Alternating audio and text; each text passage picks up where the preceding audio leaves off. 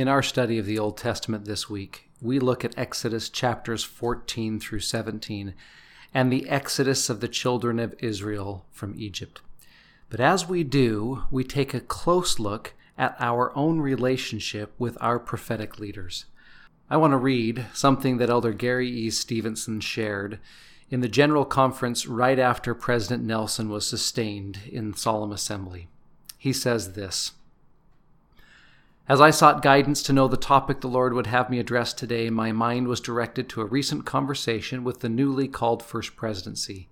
In this discussion, one of the counselors shared words to this effect: I deeply hope that the membership of the church can comprehend the magnitude of what has taken place with the calling of our new prophet, President Russell M. Nelson, and the significance and sacredness of the solemn assembly that will take place at General Conference." Then Elder Stevenson continues, "This caused me to reflect on experiences I have had.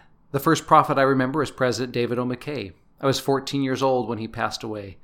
I remember a sense of loss that accompanied his passing, the tears in my mother's eyes, and the sorrow felt by our whole family. I remember how the words, 'Please bless President David O. McKay,' fell out of my lips so naturally in my prayers that if I wasn't mindful, even following his passing, I would find myself using some of those same words. I wondered if my heart and mind would transition to the same feeling and conviction for the prophet succeeding him. But almost like parents who love each of their children, I found a love for, connection with, and testimony of President Joseph Fielding Smith, who followed President McKay, and for each prophet thereafter: Harold B. Lee, Spencer W. Kimball, Ezra Taft Benson, Howard W. Hunter, Gordon B. Hinckley, Thomas S. Monson, and today President Russell M. Nelson. I fully sustained each prophet with uplifted hand and uplifted heart." In our study this week, we take the opportunity to ponder our relationship with our prophetic leaders as we look forward or look back at General Conference, and ask ourselves the question, what can I do to draw more power from my prophetic leaders? Welcome to the Scripture Study Project. We are your hosts, Krista and Zach Horton, and this is our podcast where we study Scripture with you. Our goal each week is to help you discover new or renewed excitement for God and His Word, invest your heart and personal life into your study, and connect with others as you teach and learn together. Hey everyone, welcome to this week's episode, Exodus 14 through 17. Jumping back into the story of Moses and the Exodus and the Israelites as they make their way from Egypt in the wake of the plagues and wind their way eventually towards the Promised Land. After a long time, right? After a long time. That we'll get to. But man, as I read this week, I just couldn't help but the Israelites, they're kind of the worst. They're really, what's the word? Complainy? Whiny. Reminds me of my... No, I shouldn't say that. I was going to say reminds me of my children, but that's they won't listen to They this. won't listen.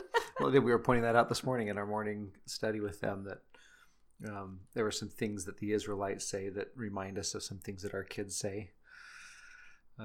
It is interesting because on the surface, this story it's like a lot of other scripture stories. It's told really briefly and on kind of a surface level. And at that level, it's really easy to be critical of the Israelites and to see or to not see or not understand what it is that they're saying or why they're doing it. But there are some complexities here and some things that I think we can learn from, especially as we look a little bit closer at the story. Yeah, and isn't that how it is? I've felt like that with a lot of these stories from the Old Testament is just... Ooh, I wish we had some firsthand journal accounts from some of these. Yeah, because there's definitely more complexity to it. But hopefully our study today will help you not pretend we have journal sources from back then, even though we wish we did. But learn a little bit more from their experience, and that, there probably was a little more to their murmuring than we know about, so...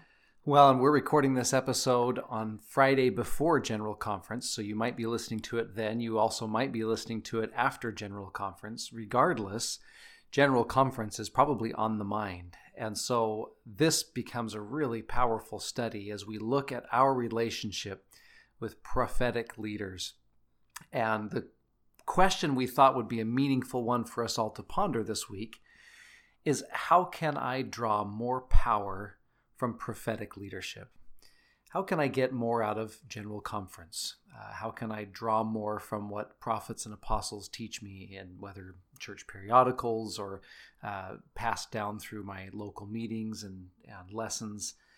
What can I do to benefit more from individuals the Lord has called to lead the church and to teach truth?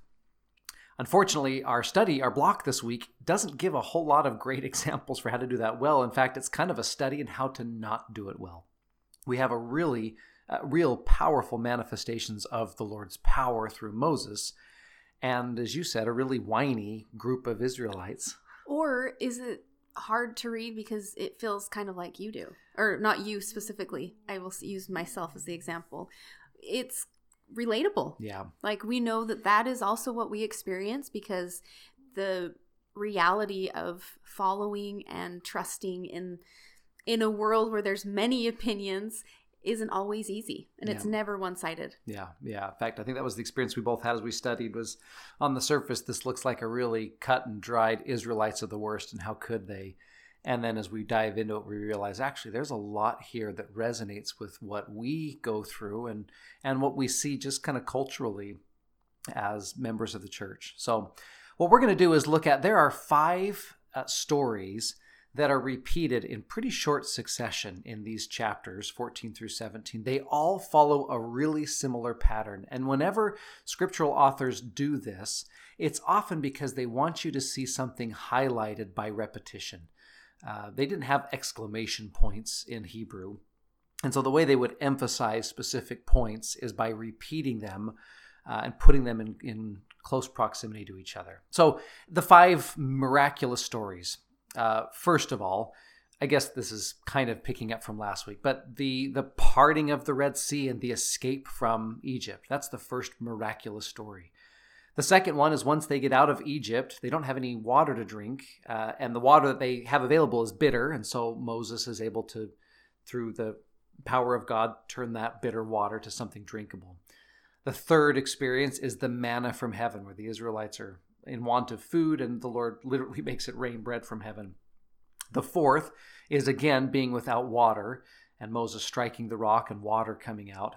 And then the fifth one is the battle with the Amalekites, where Israel prevails because of Moses' ability to hold the rod of God up. And as we look at those 5 stories, they have some common features. First of all, in every single story, there is a problem that is affecting the people, and that problem causes them, at one point or another, to complain. The second feature of every single story is, of course, there is a miraculous intervention by the Lord through Moses. And often it comes, this is the third feature of the stories, it often comes through the rod that Moses has, or some other way in which the miracle is mediated. And maybe this is a fourth commonality with all of the stories, but we mentioned in a previous episode that the plagues all had the point of showing the Egyptians that the Lord really is the Lord. It says it again in 14 verse 18, that the Egyptians shall know that I am the Lord. But this week, there's another audience that the Lord is speaking to besides just the Egyptians, and it's the Israelites themselves. This is chapter 16 verse 12. I have heard the murmuring of the children of Israel speak unto them, saying, At even ye shall eat flesh, and in the morning you shall be filled with bread, and you shall know that I am the Lord, your God. And so just as with the plagues in Egypt, these miracles are intended to prove to Israel that God really is, that this Lord really is the ever-present one, that he's always with them. And so what we want to do is look at these 5 stories and pull from each story at least one lesson that might help us draw more power from prophetic leadership, or one thing we need to stop doing that's barring us from drawing power from prophetic leadership. You know, as I'm looking for my next point, actually, Zach, I just came across a verse that I think actually sums up the whole episode. This is chapter 14, verse 14.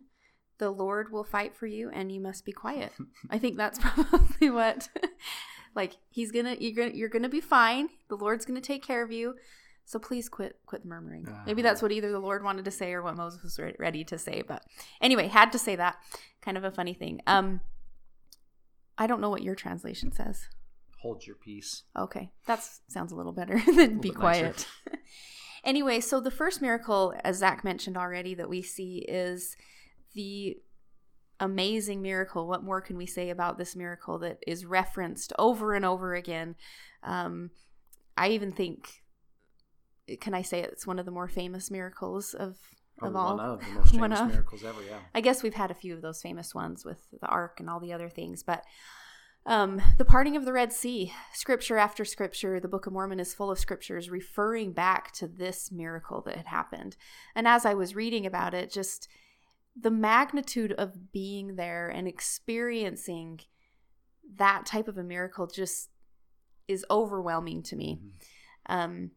And I think it's kind of interesting to think about, like, if I were there, I think this thought actually crossed my mind as I was reading it. Like, if I were there, how could you ever doubt? How could you ever have any other opinion than I am going to follow Moses because he just led us to this place where God just showed us his power and Moses helped us get here. And then you read on, and as we've alluded to a little bit here, is that they complain a lot still. And their journey is not easy either. They're on a very long journey after this miracle. But the thought that came to my mind was just, that's how I think it is for us today, is even if we witness a miracle, I think it's easy for us to say, if I were to see this happen, or if this were to be the way that it was given over the pulpit, or if there were some proof behind something, that, like parting the Red Sea, if we were to see the Red Sea parted, then we would follow this counsel or this prophet. But as evidence, I think this is maybe why these stories are lined up the way they are, is a reminder to us that just even if you see a miracle, it doesn't mean that you're going to have perfect obedience or feel perfectly okay with the way things are going. Or even that it's going to be just one-sided. Like, here's a miracle and all the rest of your journey is going to be okay, because we're human and we forget. Maybe you have seen a miracle, whether small or great, in your own life or those close to you. But it doesn't mean that your faith is perfect, or that you don't ever have reasons to complain or feel picked on, maybe even by God. Yeah. Well, this is repeated countless times in Scripture, right? The difference between a visual witness and a spiritual witness. Receiving a visual witness, even of the parting of the Red Sea or some other miraculous event, is not the same thing as receiving a spiritual witness. Alma will say this in the Book of Mormon. When he expresses his testimony, he will say, "Do you think I know these things of myself?" And what you expect him to say is, "No, I've seen an angel and the angel told me." But that's not what he says. He will say, "These things have been confirmed to me by the Spirit of truth," meaning, I know what I know not because I've seen it, but because I have felt it. And so the point that you're making is witnessing a miracle is not it doesn't make faith automatic. I still have to choose to believe. I think what makes that interesting in our day, as I reflect on these miracles, miracles do not break, God does not break natural law. I think it was James E. Talmage that taught that the Lord doesn't do anything in contravention of natural law. All of his miracles obey laws. It has to, because he's God, right? A miracle is simply a beneficial act wrought through divine power, which means that sometimes the miracles are not as surprising as they might seem from the outside. A lot of the miracles that we might experience today could be possibly explained away if you choose not to believe that God is conducting them.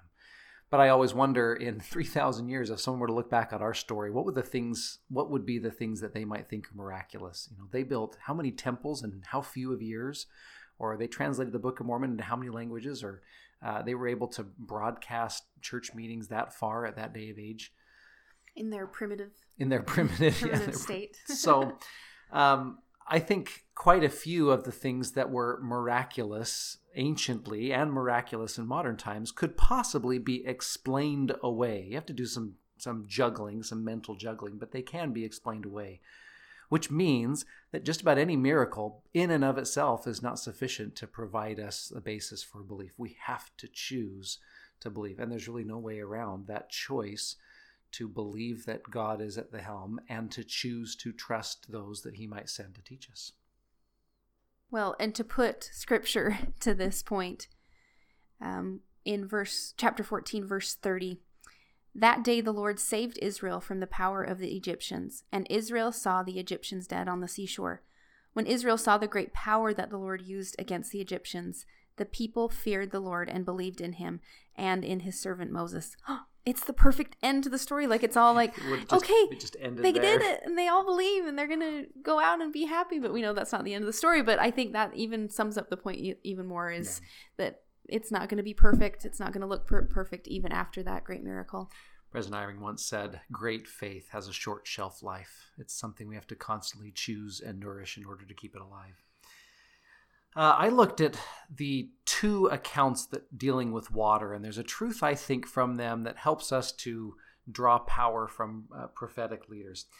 A similarity in both places, whether it's the first story where the water is bitter or the second story where there is no water. Here's a place where Moses comes, and in the first story it's with a log or a tree branch, and with the second story it's with the rod of God.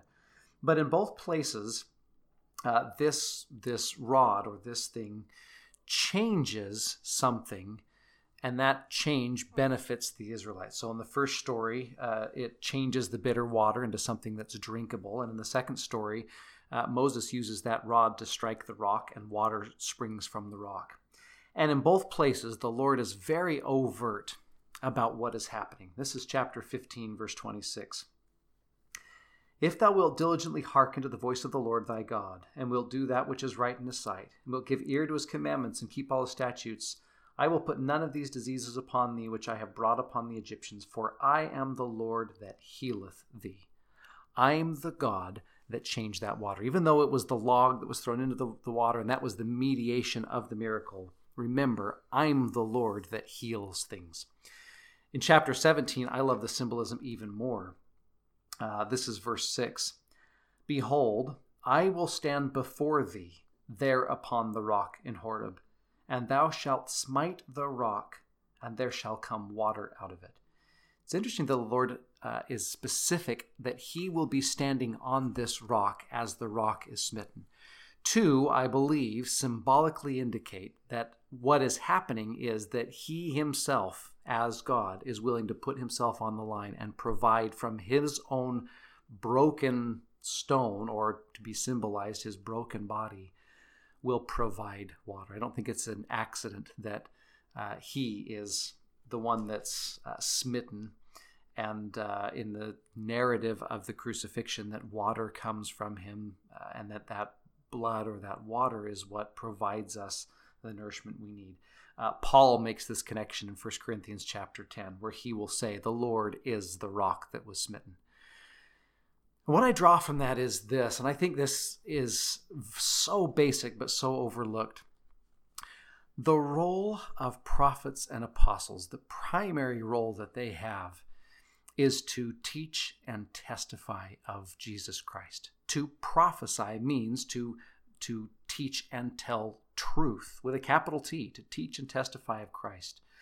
Their role is to bring people to Christ. I think a lot of times the criticism that is leveled at church leaders comes because we don't understand their primary role, which is to teach and testify and bear witness of Christ. Now, that is not to say that that's all that they do. Years ago, President Benson, who was then president of the Quorum of the 12, gave a talk at BYU called 14 Fundamentals of Following the Prophet. And in that, he was very clear that we don't limit prophets and apostles in their scope.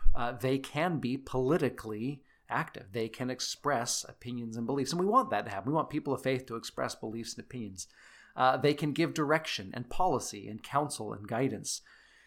But it's helpful to remember that the goal that they are aiming at is to teach and testify of Christ and to help his children, help God's children come to him.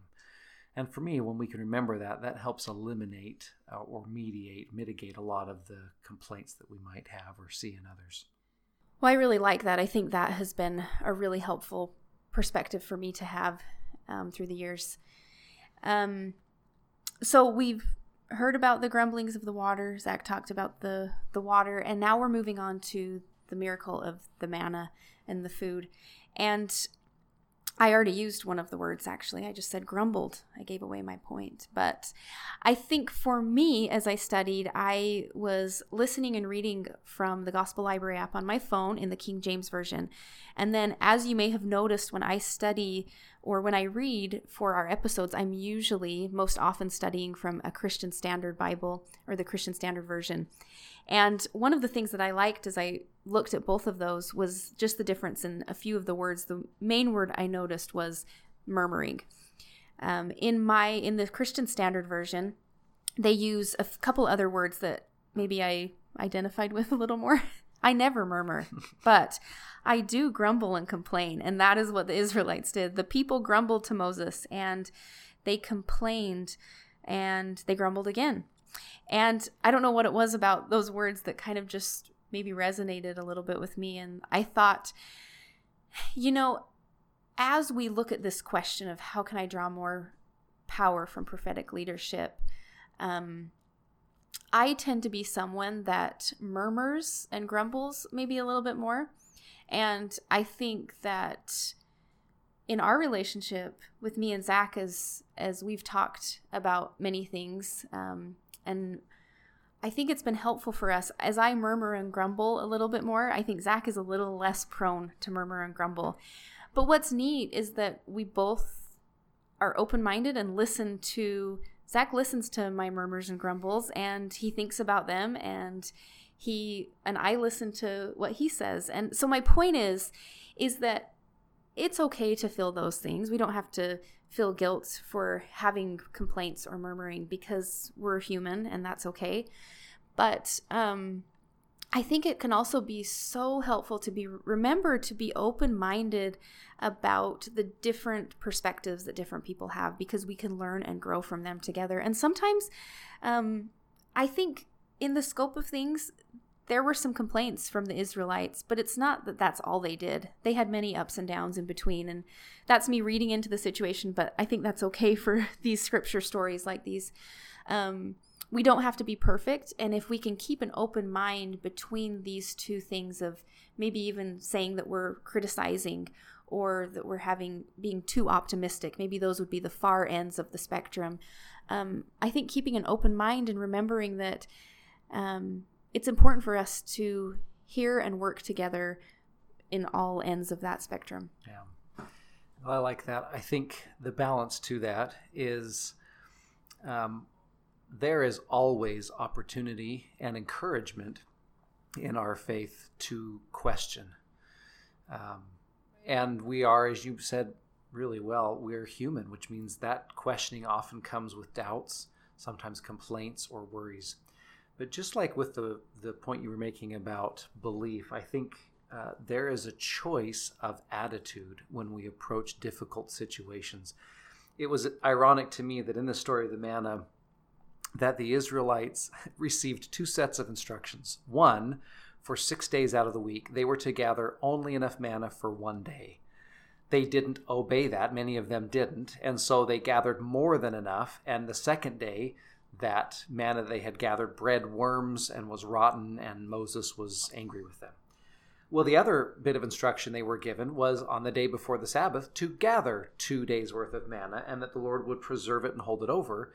And there were some that didn't listen to that, and they went out on the Sabbath because they didn't want to gather 2 days worth, and there wasn't manna on the Sabbath. And it was ironic to me that no matter what the instruction was, there was complaint, there was pushback, and there was grumbling, which to me indicates it's not a problem with the commandment or the instruction.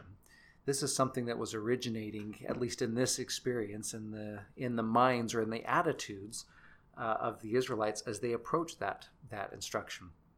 And so I think this point that you're making of balance is wonderful, to allow ourselves the humanity to have questions and to have worries or doubts or wonders or complaints, but to choose an optimistic or to choose a positive assumption of those that are leading us, I think can help us to be able to make space for both of those. Yeah, and sometimes it's not even choosing the more positive perspective. It's realizing that there is a positive perspective to many sides of the coin. Yeah. Well, the final point I wanted to make was from my favorite story in this account. In the very end of chapter 17, there's this final miracle tacked right on the end. It's a little bit a different feel than the others. In this one, the Amalekites come to battle against the Israelites. And Moses gives Joshua, it's the first instance we hear of Joshua, gives Joshua the instruction to go out and to gather the Israelites into armies and to fight this battle. And Moses tells Joshua, I will stand on the top of the hill with the rod of God in mine hand. And then in verse 11 it says, when Moses held up his hand, Israel prevailed. And when he let down his hand, Amalek prevailed. But Moses' hands were very heavy. And so Aaron and Hur took a stone and put it under him, and he sat thereon, and they stayed up his hands, the one on one side and the other on the other side, and his hands were steady until the going down of the sun. And because of that, Israel prevailed, and they title the place Jehovah Nissi, which is the Lord is my banner. I love this illustration of a prophet who cares about these people that the Lord has given him stewardship over. And so he decides that in his role as prophet, he is going to go and hold up the rod of God, this symbol of the authority and power that God has given him. He's going to hold it up so that his people will benefit from it. However, he is a mortal man, which means holding up that power indefinitely is impossible to him. And so he stands there and he holds up this rod, and he notices that as his hands go down, the Israelites start to lose. And so maybe he gathers some more strength and he holds it up harder. But it just is not, it's an untenable situation for a prophet to stand alone. And so Aaron and Hur, seeing the need, rush to Moses' side, and we would use the word, sustain him. They hold up their hands to support his. And I have always envisioned when I raise my hand in general conference or state conference or ward conference to sustain a leader, or when someone is called to be, a leader of my children in primary or a leader in young women's, when I raise my hand, I'm not just saying I agree or I like this person or I think this is a good idea. It's not a vote. It is me indicating my willingness to sustain them. And I wonder what could happen to us individually, what does happen to us individually, and what could happen to us collectively as a church if we were more willing to set aside some of the negative perspectives or some of the concerns that we might have, and instead focus greater attention and effort on sustaining those that are called to lead us. Not to forget the human side and the wrestles that we might have, but if we were to shift our attention and our focus to sustaining leaders, what power and benefit might we draw for our own lives? What strength might those leaders receive to be able to lead? And what good might be done for the rest of the church? And so that's the image that stays in my mind. Now, I have a small little connect idea. If you're studying this with other people this week, again, if you're listening to this before General Conference or after General Conference, we are going to have the words of inspired church leaders available to us. I think it would be a great study to take this scripture block and tie it together in some way with the recent General Conference, and maybe to look at some ways that we can maybe better draw power from the words of those that are called to teach and lead us. And we really hope that you have a great General Conference weekend and a great Easter coming up. We are actually going to be taking Easter week off from recording a new episode, so we will not have a new episode next week, but we'll continue up with our study the weeks to follow. We do have a couple past episodes that you could go back and find that we have done for Easter, but the last couple years we decided that usually Easter's been around conference. It's a great time for us to be quiet so that you have a chance to listen to conference, be inspired, and study more about the Savior's life in different ways. But we are looking forward to coming back and starting up again in Exodus 18. So happy Easter, happy conference weekend. We'll see you soon.